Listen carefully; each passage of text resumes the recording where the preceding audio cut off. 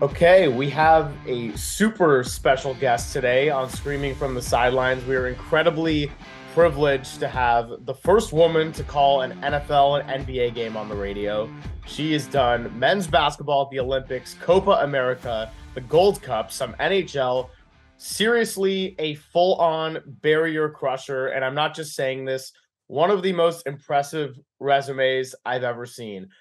Sideline reporting, hosting radio shows, calling just about every sport at the Pac-12 networks. And now she is in her second season as the television play-by-play voice for the Philadelphia 76ers. So she is Kate Scott, and I'm very happy to have you. Welcome to the show. Thanks so much, Greg. It's so great to be here. Thanks for that great intro. Yeah, I don't know when I slept, but here we are now, finally sleeping. So it's great to chat with you today. Yeah, well, you can get by on that 4 hours of sleep average, as I've learned from reading a lot about your story. That's When you're in your absolutely 20s. incredible. I got this little yerba. I don't know if that's a cure for 4 hours sleep, but we can try as human I beings. drank a lot of caffeinated beverages when I was your age, so you're on the right track. Caffeine is just it's a wonderful thing. I mean, look, we're gonna get all into the 76ers because they've been one of the weirdest teams in the NBA. Yep. But Yep. first of all, uh, how unbelievable was that World Cup final this last Sunday? Oh my gosh. I mean, best soccer match that I've ever seen. And I've gotten to see some great ones. I was actually at the Rose Bowl in 99 when the US women won the World Cup in PKs. I was actually sitting behind, you're thinking you have crappy seats because you're sitting behind a goal, and then just the way that the world works, all of a sudden we're having the PKs to decide a World Cup at the goal we were sitting behind back in 99. I covered the San Jose Earthquakes and MLS. You mentioned sideline reporting. That was one of my sideline reporting gigs. And one of the best MLS games ever was between the Earthquakes and the Galaxy way back, gosh, early OOs. And the Earthquakes, because it was a home and home series in the postseason. And on goal differential, they were down like 3 goals. Anyway, they rallied back for a 4-3 victory in like stoppage time. So that was a crazy match. So I've seen some great ones, but that was phenomenal, incredible. The Sixers were talking about it. Practice was a mess on Sunday because they were trying to practice during the World Cup final. And Joel's a huge soccer fan. James is an investor in the Houston Dynamo. So like it was wild. And I'm glad that you brought that up because obviously I call soccer. I'm a soccer fan as well. But yeah, still buzzing. Was watching videos of Argentina and the celebrations of the guys coming home last night. So that was great for just all of us, I think, who love soccer in addition to loving basketball and all the other sports. No, totally. I mean, so I'm on the West Coast, as you know, so my whole family got up at like 6:45 to watch the Yeah. game. So well worth it. I mean, that was one of the greatest games I've seen in any sport. And like coming into it, I wasn't even that emotionally invested. But by Same. the end, I'm just on the edge of my seat because the intensity is so high. And we're watching probably the two best players in the world. I mean, no Yeah. disrespect to Ronaldo, but the way that Mbappe, Messi went back and forth, like they gave the world just a treat. I Yeah. can't put it any differently. No, totally. As my friend Kate Fagan, who wrote this book and has written other books, says she did a TED talk recently on what makes us really care about sports. Is it because, why do men's sports get more coverage than women's sports? And she is big into history. So she went back in time and saw like arenas used to sell out to watch women power walk because it's all about stakes and storylines. So many people who don't like soccer, have never watched soccer, tuned in on Sunday because of the stakes, right? A World Cup final and the storylines. Probably Messi's last chance to win a World Cup for his country, or is it going to be Mbappe and this young French team who go back to back, which is so incredibly difficult to do. So it had those things, like you mentioned, and then all the other things we love about sports: comebacks, the stars showing out, Mbappe and Messi just playing to the pinnacle of excellence, and then going to the very last moment of what it could, PKs. So yeah, it was awesome. But I guess we can talk basketball now if you want, or we can talk soccer, wherever you want to take this.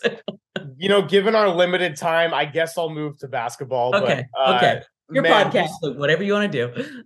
it was like that's a broadcaster's dream right there, that game. And obviously that's what you do now for the 76ers.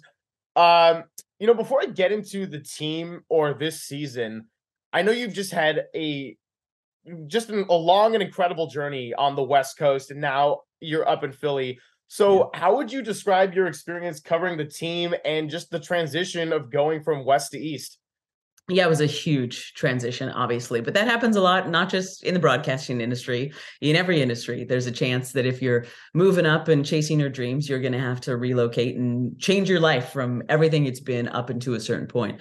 So yeah, a lot of people were saying, "Wait a second, California born and raised, and you're going to Philly? Like you know what they say about Philly sports fans, right?"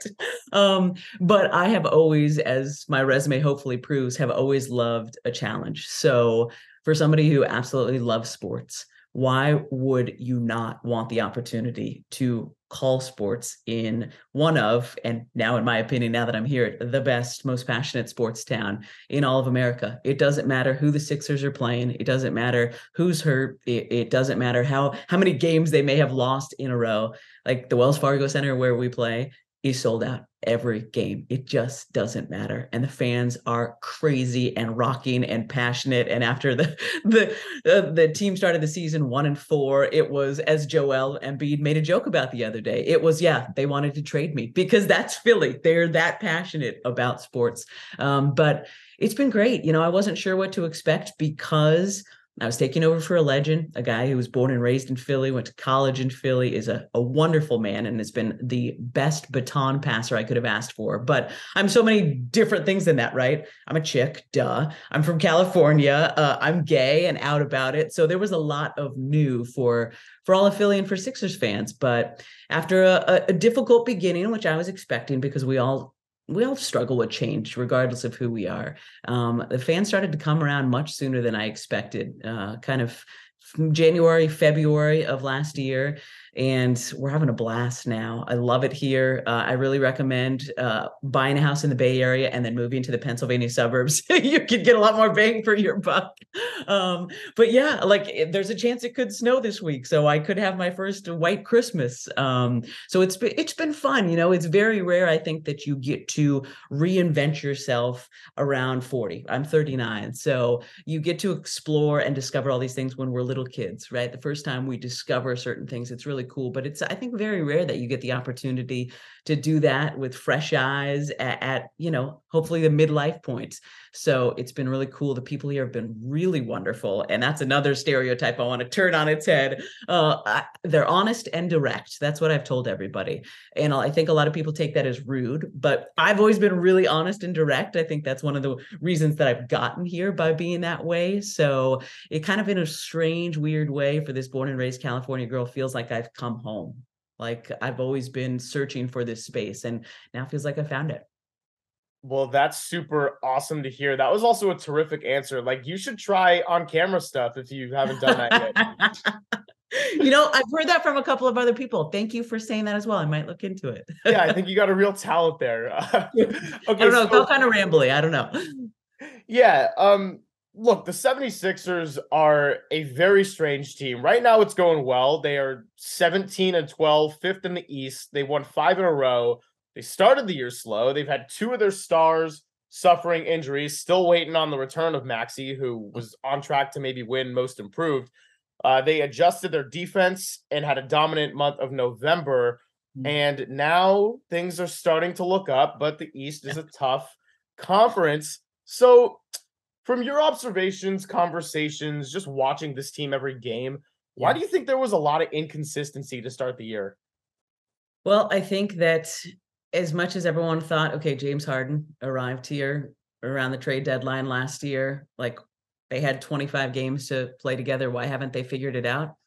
It takes longer than that. I mean, I know you were, at least used to be, I don't know if you still are, a Warriors fan, but everyone expected when Kevin Durant landed, well, why can't they figure it out? And it took a little while because you're used to being a certain dude on one team. And now, even though you're just as talented as you were before, now you have to figure out, okay, I am this puzzle piece, and how do I fit into this puzzle? And as I have said to a lot of people before this, James has never played with a Joel Embiid. He's played with incredible players, right? Played with Kevin Durant, no KC, and Russell Westbrook back in the day. Played with phenomenal players down in Houston, Chris Paul and Russ again. He played with KD and Kyrie, but he's never played with a 7'2", almost 300-pound old school center in a Joel Embiid who can also bring it all the way out to 3-point line.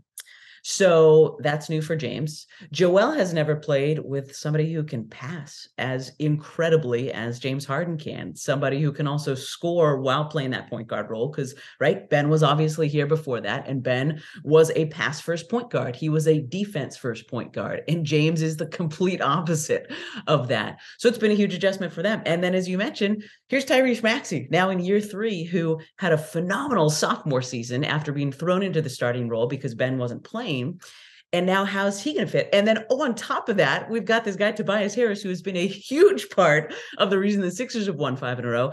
He would be a 1 or 2 option on other teams.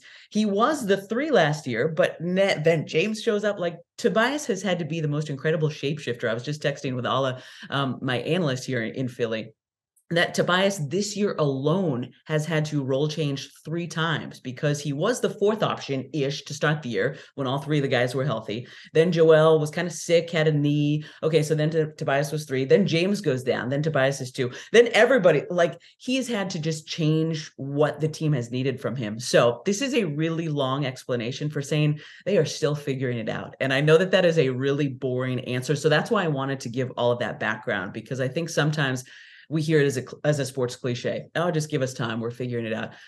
But they really have been, because right when they started to, each time one of the guys would go down and then the other guys would have to adjust what the team needed from them.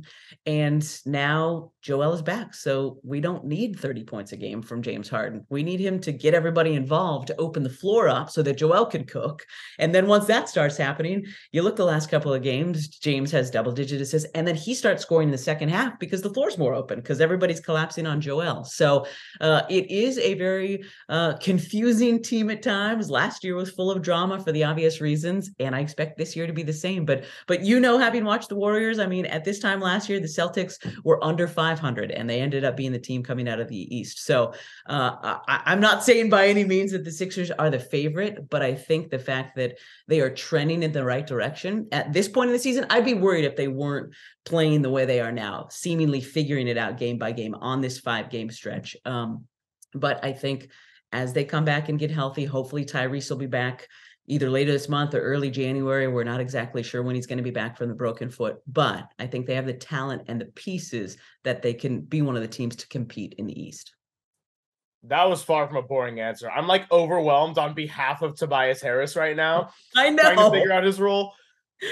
People still, I want to get into verbal sparring matches with people who still bring up Tobias's contract that he signed like 495 years ago when Tyrese Maxey wasn't Tyrese Maxey, when James Harden wasn't here. Like, yes, he deserved that contract. And who out of any of us, if somebody offered us a certain amount of money, it'd be like, you know what? Actually, no. Can I take $20 million less than that? No. And he was huge in the postseason last year. He's been huge this year. So I just wanted to make sure that T gets his flowers, as the kids like to say. No, he should. And actually, the season he got traded when he was still on the Clippers, my younger brother and I went to the Warriors-Clippers game in the Bay, and it was a really close game, and we thought the Warriors were going to run away with it. And Tobias Harris put up 30-something points, and we're like, who is this guy? And it turns out he's like pretty good at basketball. He is, indeed. Yeah, I'm glad you got to see that in person. It was a lot of fun. It was Curry hitting a game winner with half a second left, so I was leaving plenty satisfied. Good.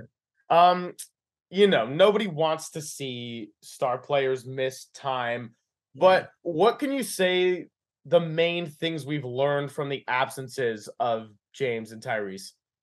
Well, I think I'll just speak from a personal standpoint. I think we learned that a lot of the Sixers bench players, Shake Milton specifically, has what it takes to be an important piece in the NBA. That was really great for me to see, because a lot of people the last few years have said, you know, Shake should get more playing time. Shake should get more playing time. And Doc Rivers, the head coach here in Philly, I think said it right when James then came back. People were saying, well, is Shake going to get more playing time? And Doc said, who are you going to say? James Harden, Tyrese Maxey, Tobias Harris? Like, who is going to give up those minutes? Because all of those guys are deserving of their starting minutes. So And that's how I felt before I saw Shake really take control of the team over the last month and be a huge reason that the team didn't completely sink in November without, I mean, we were without Joel, James, and Tyrese for, I think, at least a couple of weeks. And the team managed to stay at 500. That's all you want to do when your star players are out. You just don't want to nosedive completely.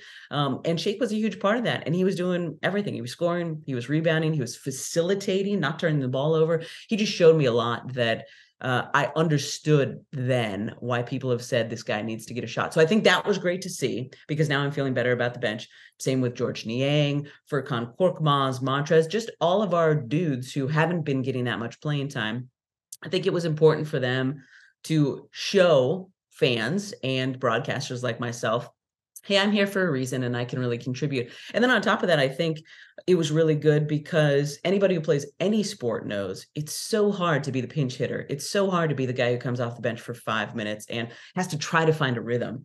So the fact that the guys got that chunk of time playing together and just kind of getting their legs under them, getting their shot, I think that that could be really important later in the season. And I've totally lost track of what the actual question was. So am I somewhere on track? No, that was perfect.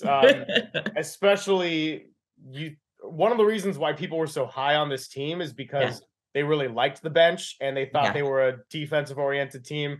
In fact, they were my Eastern Conference champion pick. I had Warriors 76ers finals Don't because give up on that yet, Greg. Don't give up on that. Long I won't season. give up. I officially am back on track. I had a tweet that said I was concerned, but I haven't Yeah, hopped off the bandwagon. that's okay. You weren't alone. You should have listened. I love listening to sports radio here in Philly after like a couple weeks ago. James' first game back, really awful overtime loss in Houston, right? To the quote unquote tanking Rockets, even though no team is tanking. I mean, obviously everybody will love to have Victor Wembanyama on their team next year, but and it was like this trade the entire team, fire everybody the next day in Philly sports radio. So I'm glad you haven't jumped off. It's normal to have those reactions. But yeah, that was the biggest thing I took away. That the bench is the bench that we expected them to be, and they're going to be there and ready if and when the time needs their help. And the playoffs is the time when people turn from boys to men. I mean, that was my first notice of, oh, Tyrese Maxey he's going to be a star. I knew he was good, but then when I saw what he did in the playoffs, like that's when, I mean, Draymond, the first time I thought he was really good was in the playoffs in like 2012 or something. So it's really when people start to come out and shine. And, a lot of these guys like a Shake Milton, they don't have to be anything special on a championship team. They just need to be solid and doing what they are doing. Yeah. So this show also has a betting component. I know that's not necessarily a monumental part of your work life, but the Sixers, because of some of these inconsistencies, have been one of the most frustrating teams to bet on all season. I can only imagine. You don't know what you're getting. And I guess kind of a broad question, but I want to ask, is this team as unpredictable to you as they are to somebody like me? Yes, and don't quote me. Don't take betting advice from me because I'm not a bettor. But if experience this season and the second half of last season when James arrived has taught me anything, it's that the Sixers will probably lose the games they should win and win the games that they should lose, right? Like a couple weeks ago when the Brooklyn Nets full squad were here and no Maxey, no James Harden, no Joel Embiid. What do? Tobias Harris and Shake Milton and company lead the charge and knock off the Nets here at the Wells Fargo Center. So I think that game came, and then James Harden comes back. We're in Houston playing the Houston Rockets. I mean, they should cruise past this Rocket squad, right? No, lose to them in overtime. So that would be my really general, don't take my advice, but that is my advice. If you think the Sixers should win a game, I mean, last night, Toronto Raptors, they'd lost 5 in a row. Should be an easy win. Sixers are up 14 in the second quarter. Had to go to overtime in order to knock off the Raptors. So apologies just to all of you who try to bet on the 76ers, but that would be my general, don't take my advice. No, that's actually really good. I hope anyone listening to this who's lost money on this team feels totally validated right now. Sorry. I said to my brother about a month ago in frustration, I think the Sixers, it might have actually been that Rockets loss. Yeah, I had them as part of a parlay, and I'm like, I'm done betting the Sixers until Well, 2023 minimum. everyone was like, James is coming back. Houston's his home. Like he has a restaurant here. He gives back tons of money here. Oh, he's been rehabbing for the last couple of days here. Like he is going to show out tonight in Houston. Wah, wah, wah. That didn't happen. So yeah, sorry, everybody. Hopefully we'll find some footing and levity and consistency here in the new year. I would love that too as a broadcaster. Well, speaking of broadcasting, I want to ask something that is more personal to your work life and routine. When you get the opportunity to speak with a player, coach, or staff member in preparation for a broadcast, Yeah. what sorts of details are you narrowed in on for building up your knowledge base? Wow, that's a really good question. Well, I always long play everything when I'm talking to players and coaches, right? Because you have to remember that, especially at the professional level, somebody wants something from these guys at all times. You know, like a lot of people, just like the athletes. As a broadcaster, I started covering high school sports, then I moved to college sports, then you moved to pros, and the higher you get, the more media those people are having to do, the more that they're having to tell the same story over and over again, the more that they just don't have times for themselves. So I really slow play it. Like last year was my first year here in Philly, and I was more seen than heard. They heard me on the broadcast, but most of the time I was just at every practice I could be at. I was at every shoot around. Doc Rivers and the staff was kind enough and is still kind enough to allow me at everything that they do, which is rare at high school level, let alone at the professional level. But Doc just said anything I can do to help you be the best broadcaster that you can be. And obviously, this is a trust thing. If you see things that you probably shouldn't say on the broadcast, probably don't say it on a broadcast, but that's a part of getting that just gesture of trust. So then when it came to the guys, I really didn't start talking to them to the second half of last season and the start of this season. And I usually just start out with personal stuff, love your shoes. Hey, I heard your daughter's big into volleyball. What position does she play? Just talk to them as human beings, because that's when they then start to trust you as a human being. And then they start to open up about, okay, man, what was the actual play call at the end of that overtime loss you guys had in Houston, right? Because that obviously didn't look like the play that you meant to run out of the huddle. So that's when, once guys or gals, but for the most part it's guys, you can establish that level of trust with them. Then I start to get into the nitty gritty with them. I've created a nice relationship with Dave Yeager, who's our offensive coordinator, former head coach in the NBA. I'm sure Dave will be a head coach again in the next few years. Dan Burke, who's kind of our defensive coordinator. Doc delegates some responsibilities. So I've created relationships with those guys so that I can ask them specifically, okay, I know we went to this zone last night because of this reason, but can you break down what happened on this play? And that is kind of how I expand my knowledge base. It's slow. It's one game or one play or one defensive situation at a time, and then I do a lot of research on my own online so that I can sound knowledgeable when I go to ask them. Because again, getting back to how I started this answer, people want so much from everybody all the time at the professional level that usually it's only 5 minutes with this person, or a quick text conversation with this person, or we're taking a walk to the buses for shoot around, and it's those couple of minutes together. So I just try to glean little pieces here and there. I lean on my analyst Ala a lot. He played almost 10 years in the league, so he knows so much. So I'm just always trying to learn and grow. And I already can tell that I'm seeing the game differently this year in my second year in the NBA than I was last year. So I really look forward to the knowledge that I'm going to gain, hopefully over the next 5-10 years here. Man, that's incredible. I love the approach to it of just relationship building, the slow Yeah. play, being mindful that these athletes are human beings and everyone's focusing on their bets or their fantasy teams or I Yeah, don't which know, is true, whatever but else it is. guys will give you that information. I can then not share it, but guys will talk to you honestly about the injury they're dealing with once you've created that relationship with them. But just like any human, right? If somebody came up to you today, Greg, and was like, "Well, tell me what's going on with this because I'm betting on this right now," you're like, "Whoa, what am I?" Well, first of all, how do I know that I can trust you, and what am I going to get out of this? So once you've created that human relationship with them, it's a lot easier to talk about the intricate details of things. I love it. Okay, so I don't want to take too much of your time, but one final question I have, basketball Sixers related, is you talked about the inspiring play of the bench when all these stars were out. Yeah. A couple of years ago, if I asked this question, you might have said someone like Tyrese Maxey. So today, are there any young prospects who might not be a household name right now, but you would not be surprised if that changed in the next 1 to 2 seasons? Ooh, wow. Good question. Yeah, it is fascinating how quickly Tyrese just kind of exploded onto the scene, right? And it's interesting, he was picked in the 20s, and a lot of people say, how did he drop this far? Well, I think that the Sixers got a COVID blessing, if there can be such a thing, because the NCAA tournament didn't happen that year. So people didn't get to see Tyrese, which I think if they would have seen him in Kentucky and in March Madness, probably he would have gone top 10. So thank goodness. I think that's the one thing I can say thank you to the pandemic about. Gosh, a young guy. Well, that's the interesting thing because our team is mostly older guys and veteran guys, but don't know if he'll be a household name. But all the basketball minds that I talk to are really excited about our one young guy, Jaden Springer. Went to Tennessee, like Tobias. He is super raw. He looks to me like he might be 12 years old, but I'm pretty sure he's 20. That's what happens is you just stay in this industry. Are you 12 or 13, Jaden? No, I'm 20. But he is so athletic. He had a block. I don't know if it was at the end of the Warriors game.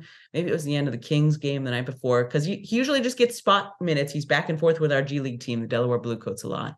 But his athleticism, I swear he jumped halfway up the backboard, and he's like a 6'4", 6'5" guard. His defensive just awareness and natural instincts. We see it with Matisse Thybulle. We see it with DeAnthony Melton on our team, but some guys have it and some guys don't, right? Some guys learn how to be great defensive players as their careers go on. But PJ Tucker told us in training camp, and we know PJ's a great defender in the league. He said, man, this kid has no idea what he's doing. But once he actually figures it out, like he's going to be something. And he's got a really beautiful shot. He's out there before and after every shoot around, drenched in sweat, working with our skill coaches, working on the shots all the way around the arc, inside. So again, I don't know if it'll be with the Sixers because you got to find the right fit, right? It's you don't have 11 guys on the field like some other sports, but Jaden Springer, keep an eye on that youngster because I have a feeling that once he does figure it out, like PJ said, he's gonna be an impactful player, hopefully on our team, but if not, on some team in the NBA. It is incredible how many players at this point in time just have supreme athleticism and do things that like they can jump easier than I could flick my thumb on my controller to make a video game player jump. I mean, Yeah. actually, before I go, I'll leave you with this quote, which was from my beloved basketball coach, Dino Clark, from a long time ago. He was the kind of guy that if he showed up to practice mad, you knew it was going to be a good practice because he would like get it out early. If he showed up to practice in a good mood, you guys were probably going to piss him off in the middle of practice. And one time he's just giving us a big talk about, I don't even know what, but effort or something like that. And he said, if you could jump like you could flick your thumb, then you probably would be in a video game. And Amen. amen Amen. to So true that. to that. So many NBA players can do that. If you haven't come to a game yet and you're just betting on them, come to a game. The athleticism is incredible. I mean, watching Joel, 7'2", almost 300 pounds, just spin around like a ballerina on the low block and then fade to the corner. It just blows me away every time he does it. It's just poetry in motion. So come see a game. Come to Philly. Come see a Sixers game, Greg. I would love to come to Philly and go to the Wells Fargo Center. I just went to a Trailblazers game in Portland, but now I need to make a longer trip, more expensive flight, but worth it. Totally worth it. Get to all the NBA arenas. I know people do that with baseball diamonds and stuff and football fields, but get to all the arenas. We should start that trend. Yeah, I agree. In fact, I'll make a list right now and check it off. I think I'm at like maybe 5 or something. Good chance to get a trip. Yeah, we can end on that. That is one thing that just makes me so happy about the East Coast. In California, right? You could be in traffic for 2.5 hours trying to get to Oakland into San Francisco. You drive 2 hours back here. I'm in like 4 different states. So you can take the train. We're an hour and a half train ride from New York. We're an hour and a half train ride from Washington, D.C. And the trains are pretty and nice and you can reserve a seat. So it's you can knock off a lot of different arenas if you just fly to Philly and then public transit your way the rest of the way. There you go. That concludes my tourism seminar for Philly and the East Coast.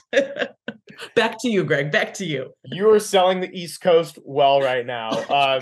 Man, listen, Kate, you're fantastic. And there's a really awesome Philly Voice article that was written about her back in March of last year, which I'll probably link in the episode description. So if anyone's listening to this, I encourage you to go read it because it's going to really make you appreciate her journey about 10 times more. And the fact that you are someone who was not handed a damn thing, but here you are in Philly, play-by-play 76ers for a team that we should not give up on yet. Don't give up on them. The season is young. James came here because he wants to win a title. Tobias wants to win a title. PJ Tucker's won a title. He wants to win another. So Tyrese is coming back. We always keep our expectations low here in Philly because similar to Cal fans, we're used to being disappointed. So that was another reason that I told him, it feels like I came home, guys. That is how I've been raised as a sports fan as well. But I covered the Warriors for years in the Bay Area. I saw what it takes to create a championship team. And then actually going and winning the championship is a whole nother thing. But the pieces are here. They have a phenomenal coaching staff. Daryl Morey and Elton Brand are awesome in the front office. So it just depends on how they put things together and what the health looks like as the second half of the season comes to play. This podcast network is called Believe, and I'm asking you to believe in Philadelphia right now. Awesome. Kate, thank you so much for all your time. I know you probably have about 700 podcast requests, so I'll let you get on to the next one. I appreciate you, sir. I have a couple more today. And it was great to meet you. You did a great job at this. So thank you. I've been on a lot of podcasts and a lot of the hosts are real bad. You were great. So gosh, I better stop this recording before I start blushing. Man. Awesome. All right. Everyone else, keep screaming and doing your thing and maybe hold off on 76ers bets for a little longer. We'll get there.